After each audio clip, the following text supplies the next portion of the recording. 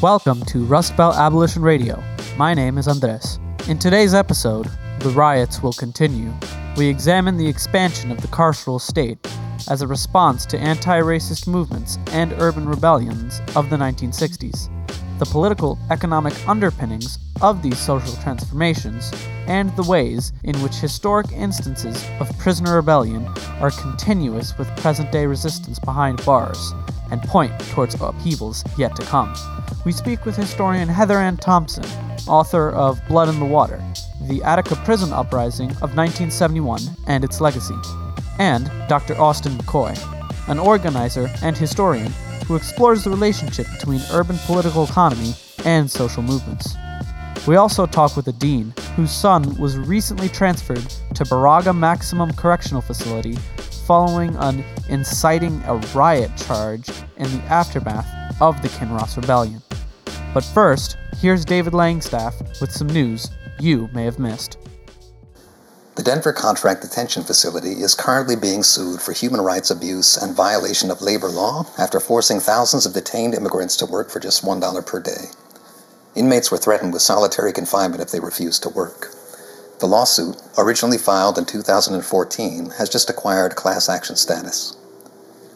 On February 27th, Ohio prisoners Sadiq Abdullah Hassan and Jason Robb began a hunger strike after officials at the Ohio State Penitentiary suspended their phone and email access for 90 days. Prison officials accused the men of accepting compensation to appear without authorization on an episode of the Netflix show Captive. The episode covered the 1993 prison rebellion known as the Lucasville Uprising. Hassan and Robb, who argue their role in the rebellion was to negotiate a peaceful ending, were pegged as two of its leaders and sentenced to death for the killing of a corrections officer. And, on March 2nd, for the second time in 2 years, a Nebraska prisoner rebellion succeeded in taking control of a portion of a Tecumseh maximum security state prison, after an estimated 40 inmates refused to return to their cells. 2 prisoners were killed in the midst of the upheaval. See news from the streets at rustbeltradio.org for links to these news items.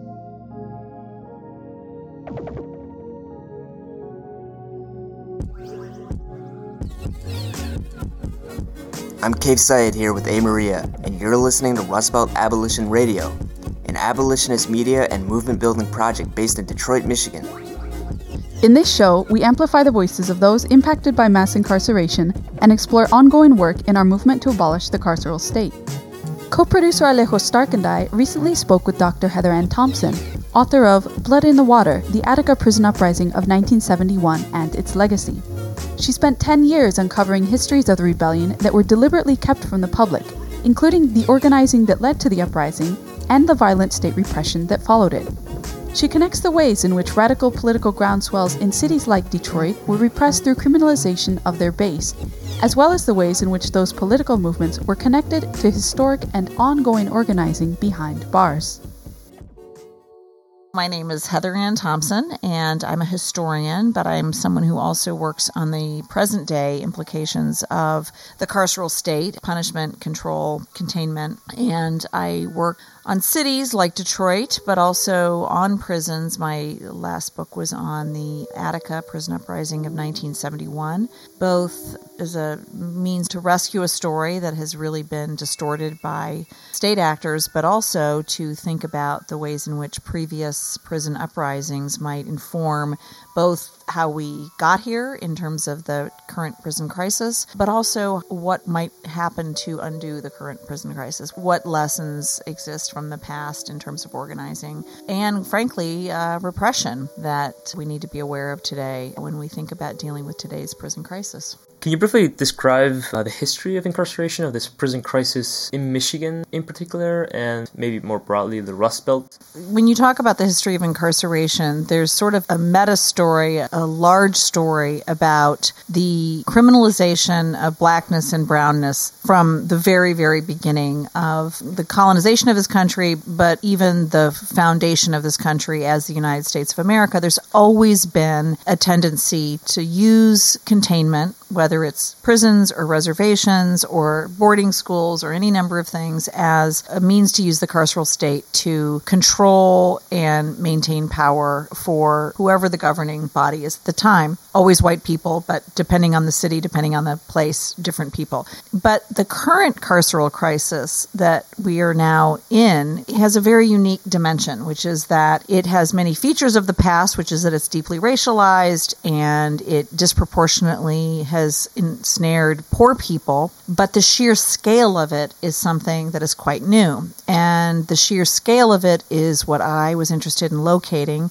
And there's many, many drivers that historians have located as why we get this. But one of the most important is that we get a real freedom struggle in the 1960s. African Americans, but not only African Americans, certainly Chicano students and, Native American activists, and it goes on. And there's no question that we begin a war on crime, the one that will manifest itself in incarceration that we see today. We began a war on crime in response to that, in response to the social unrest and protest. And indeed, we began this war on crime well before there was a crime crisis. It started in 1965. It was Lyndon Johnson. He was very specifically responding to the riots, quote unquote, but we would call them rebellions that took place in Philadelphia, Rochester, Harlem. And once we started to connote urban unrest with criminality and disorder with criminality, it was a slippery slope upwards that we then began to police cities in much more intensely. And very quickly over the course of the 60s, and certainly after 1972, there's this dramatic incarceration in America that is confined primarily to major inner cities. Detroit was one of those inner cities. And incarceration came to Detroit particularly aggressively because by the time we begin the war on crime, Detroit was also in the midst of its own demographic shift. After its rebellion in 67, and certainly after it got a black mayor in 73, Detroit becomes an overwhelmingly black city. There's still a large Latino population, but it's overwhelmingly an African American city. And so incarceration came there with a particular vengeance. And indeed, for Michigan, Detroit became the feeder, along with some other largely black and poor cities like Flint or Pontiac, become the major feeders for the Michigan prison system. In Michigan, what that looked like was over a very, very short period of time, Michigan builds 56 penal institutions, I believe is the number. It starts shipping people into those facilities from cities like Detroit, and in doing so, taking census population to those upstate locations, which had a devastating effect on Detroit in particular, but again, also on places like Flint or Pontiac. And it literally meant that the next 40 years of Michigan's history that we think about through the lens of deindustrialization, or we think about it through a sort of a Rust Belt lens. It's not that that's not important. It is, and deindustrialization is important, globalization is important. But what we've really missed is that the most devastating blow, or at least one of the most devastating blows that these cities experience, is incarceration. Detroit really suffers when it loses its population to incarceration, because of course incarceration tears at the social fabric of these cities at a whole different level even than job loss alone. What was at stake in 1971 when those inside Attica rose up, and what were their material demands?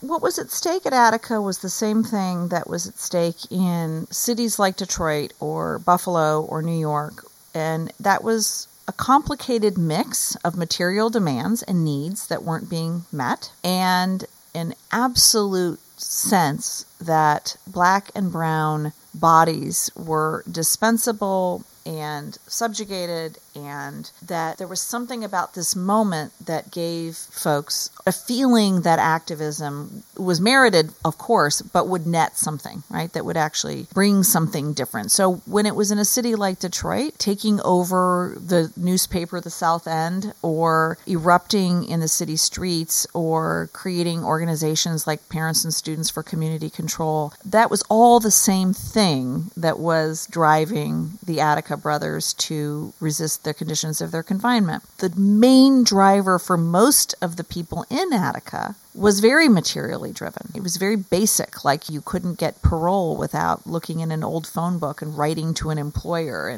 or you had parole, but you couldn't get out until you had a job, and you were being fed on 63 cents a day, and you had 1 square of toilet paper a day, and you couldn't see your children if you weren't married to their mother, and you could get no letters from home if you wrote in Spanish because those letters were thrown away. And so I think that sometimes as activists, we underestimate the power of the material demand, and somehow it gets minimized as less radical or pure or meaningful or significant or interesting. But it was in fact those very practical demands that took men, many of whom by their own admission had never considered themselves as political, and it brought them together at enormous odds with enormous risk, and not only brought them together, but actually kept so many of them together for the next 40 years to tell their story. The politics, though, are important because those who had kind of articulated the demands beyond the material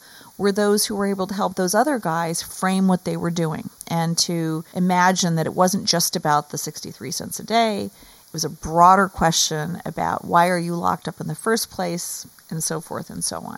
And so I think it's sort of like this question of racial capitalism, and it's a question of drivers. It isn't either or, and I think it really is important when we think about these questions to not minimize what we think is not radical enough, and instead to think about how do these things in fact work together all the time to in fact build a movement or make something very powerful. We've been talking about this, what you call a cocktail of the rebellions at Folsom, San Quentin, Attica, and Auburn. And now we stand decades later in the largest prison strike in the history of the United States, in September 9, 2016. What do you make of these two flashpoints, and what does it mean for the short term and long term? I think that it is really, really significant what happened in September of 2016 on the 45th anniversary of Attica. It was significant on a number of levels. It was significant because, again, institutions across the country, just like it happened in 71 or 70 and 71, erupt at the same time, and that prisoners in multiple institutions in various locales are speaking the same language of what they need and taking real action to demand what they need. And those flashpoints have interesting things in common. On the one hand, they are motivated by a real intensification of repression. And in 1971, just like in 2016, these were moments when the tensions within prisons had reached a real fever pitch. They were severe overcrowding. It was, in both cases, on the heels of this sort of new intensification of policing that had led to these prisons being intensely overpopulated. And it was a particularly racialized jump in prison populations. These are both kind of happening in both of these moments. I actually think that this is just the beginning. I mean, I think that we are on the eve of a lot more protests, and it will be very interesting to see what it means now that we've also had this political shift nationally in the White House. What will that mean? Because this is a similar shift to when we get, hell, Nixon looks like a complete lefty compared to Trump, but it is an interesting similarity. And the repression that rains down on Attica, my fear, of course, is that can happen again in the Trump era. But on the other hand, the Attica brothers don't go away. And clearly the men in Kinross and the women at these facilities in Kansas and the scores and scores of undocumented families, and nobody's going to go away. So it's just a question of really looking at the past so that hopefully next time around, one of the greatest human rights struggles does not get told by the state and does not get spun by the state, because the consequences of that were devastating. It meant that a generation of people never understood what had happened at Attica, both to the good, meaning what organizational strengths were in there, what led to it, what brought people together. They didn't learn about the legal defense. They didn't learn anything. But one thing that the state learned or taught everybody was that prisoners are animals. That's all they learned, right? Quote unquote learned. And so we need to learn our history if we're in one of those moments again. And I think we are in one of those moments again. So you wouldn't be surprised to hear a historian say history matters. Thank you so much for sitting down with us today. Thank you so much. We talked with Dr. Austin McCoy about his work on how the political-economic crisis of racial capitalism and the processes of automation, that is, the replacement of workers by machines, led to the formation of the Rust Belt and the age of mass incarceration. We also discuss how these crises have led to our contemporary moment, and what may be a path forward towards ending mass incarceration. Perhaps, until these fundamental social contradictions are resolved, the riots will continue, both behind and beyond prison walls. My name is Austin McCoy. I am a historian. I study social movements in the 20th century, especially after the 1970s, movements in the Midwest around, issues of like war and empire, deindustrialization, and police killings. But I'm also an organizer. I've done community organizing, campus organizing work around issues of racial justice, organizing around the Oral Roster killing a couple of years ago, organizing against white supremacists, so like those are like basically been my main roles. Can you begin by briefly describing the political economy of the Rust Belt? The Rust Belt is these states and these regions and these cities and rural areas, right, that have deteriorated manufacturing bases mostly. And, when I typically think of the Rust Belt, like it'll extend from, northern New York and through the Midwest, and even like reaching places like Oakland, California. In the places that I study, like the Midwest, so thinking about Ohio, Michigan, Illinois, Indiana, Wisconsin to a degree, and Minnesota, I think of heavy manufacturing as opposed to the textile industry on the East Coast. Manufacturing, automobiles, tires, so rubber, steel, appliances, like the Midwest, like its manufacturing base was already sort of on the upswing, in the 1920s, but then by the after the Depression, the state invests in World War II, and that sort of like picks up auto production, steel production, rubber, etc. in, cities like Detroit, obviously, with Akron, Ohio, Youngstown, my hometown of Mansfield, Ohio. So you get like bases of manufacturing around those industries. And starting in the 1950s, you get General Motors and all these other like multinational corporations who begin to move factories and plants from the cities to the suburbs, and then eventually from the suburbs to the southern states, which were mostly right to work. But then also, right, you'd have multinational corporations, so they're always investing, opening up markets and production overseas. But then also automation, which has like been a big conversation, in the midst of the election. Like you have, now President Trump, unfortunately, appealing to like, disaffected, mostly white, but, there's still obviously like a multiracial working class that came out of the manufacturing belt in the Midwest, especially Wisconsin, Michigan, Ohio, Indiana, right? Like these places that he won. These factories had left because of mostly automation, even though he typically would blame trade. Even though trade deals have something to do with it, it's mostly capitalists controlling technology and investment and being able to use that against workers. And well, are these jobs coming back? I mean, I've had that conversation before with white folks in the Midwest. Even back when Obama was elected, people have been voting for people who they believe will, quote unquote, bring the jobs back. And no one tells them that these jobs aren't coming back. So then the next question becomes, what do we do? The response to that is, well, what kind of society do you want to live in? Do you want to be able to live in a society where you can be productive in the ways that you feel like you want to be productive, but then that is willing to invest in the public good? You also recently, part of this dossier on Cedric Robinson, the great black intellectual that wrote like Marxism and many other texts. And he's often cited as the one who talks about racial capitalism, right? Which, as Ruth Wilson Gilmore says, is also not just part of capitalism, is all of capitalism. Right. How do we understand the ways in which Cedric Robinson talks about racial capitalism in relation to these processes that you just described? Right. The concept of racial capitalism places slavery, systems of enslavement and conquest at the center of global political economy. We're thinking about the ways in which race and class, racism and capitalism are inextricably linked, and thinking about the ways in which black populations, but not only black populations, but native populations, brown populations have been exploited, have been forced to participate in the construction of global capital. When you start to think about it coming through the present, right, like there's always the policing of othered populations. And I think with these crises that occur, whether they're political or economic, there's still these populations that have been marked since settler colonialism, since slavery, that are always getting policed. and police now in ways in which, since they're, most of these folks aren't slaves or even needed for the economy, can just be warehoused. You can think about the prison industrial complex, for instance, as like a modern manifestation in that sort of tradition of racial capitalism. So essentially the black urban proletariat is incarcerated. Yeah. And the white rural proletariat is hired on as prison guards over the incarcerated. Yeah. Can you talk about how this helps us to understand the Trump election and the political conditions we're facing now? I mean, mass incarceration obviously is a negative effect on, if we're talking about representative democracy as we have it, right? Like it's a negative effect on, the Democrats, like the other party, right?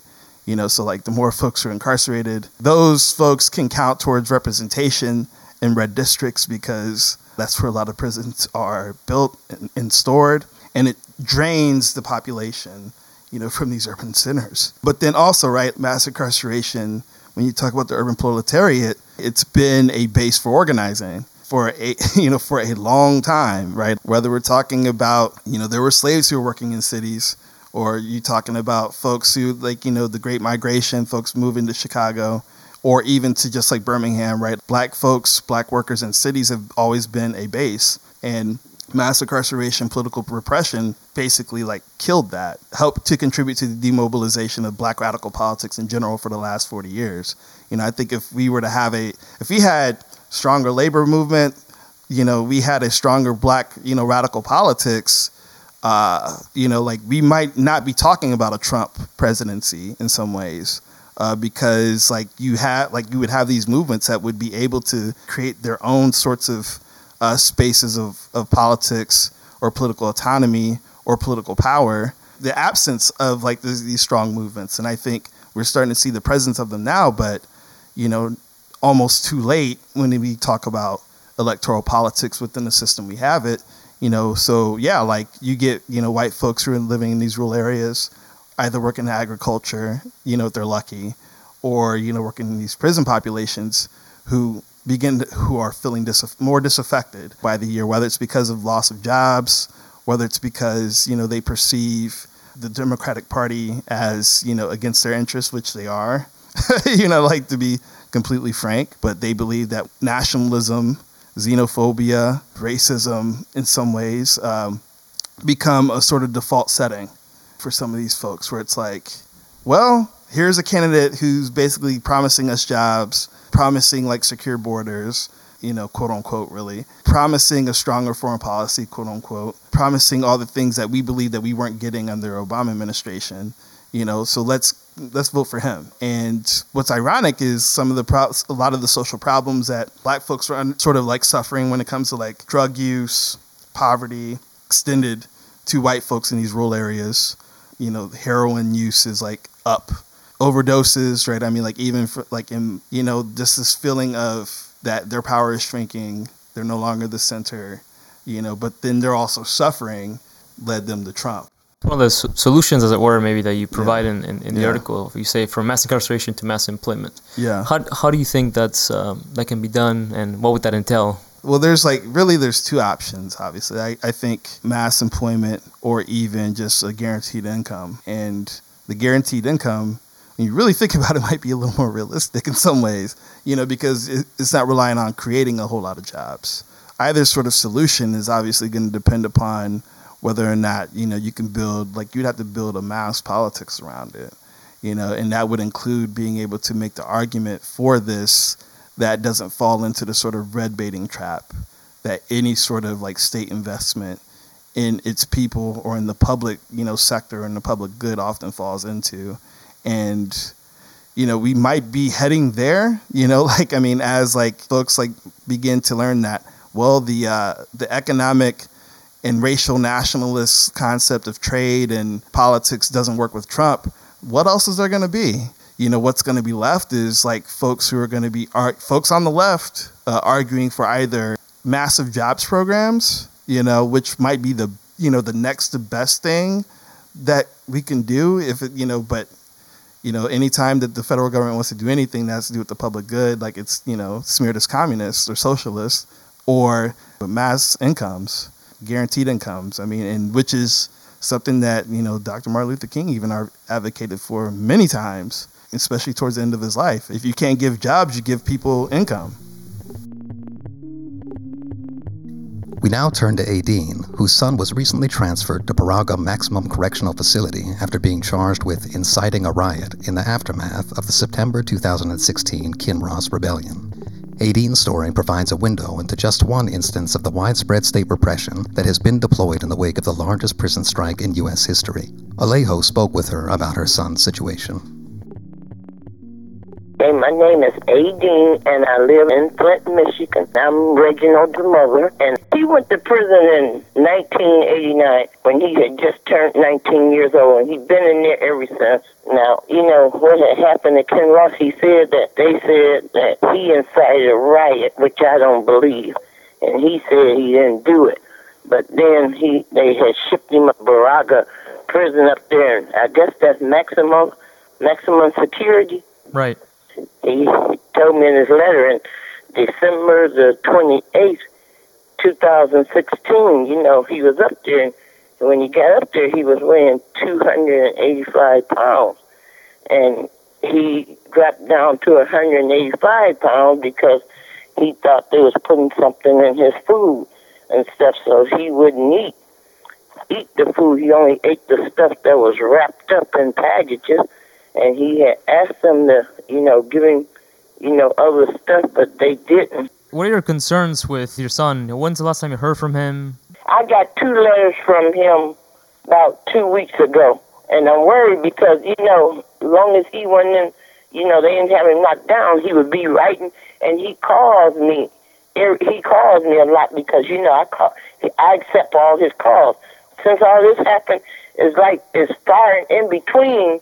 When I hear him, I'll be sending him about 5 or 6 letters, and he was supposed to call me March the 1st. Well, I ain't heard from him, and that's what I'm concerned about. I'm not hearing from him.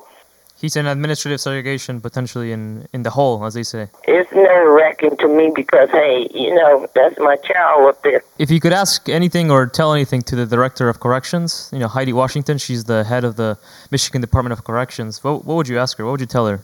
I would tell her that my son, he finished up his school in there, and he was trying to get into another program, which I guess they ain't been letting him get in the program that he could get in. It's a couple of programs that he wanted to get in, and I needed to tell her that she needs to investigate and find out why can't he get in some of these programs that he's been trying to get into. Take a look at his the reasons why they're taking away his typewriter, his watch, and his iPod.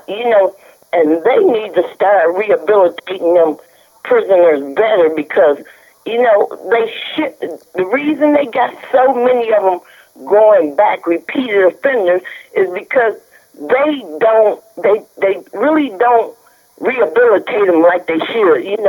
They just throw them in there, and they need to get more programs going on in there for them. If you could tell your son anything, what would you tell him? If you could speak to him right now. I tell him, to do what it is he got to do so he can come up out of there, because he done been in there too long.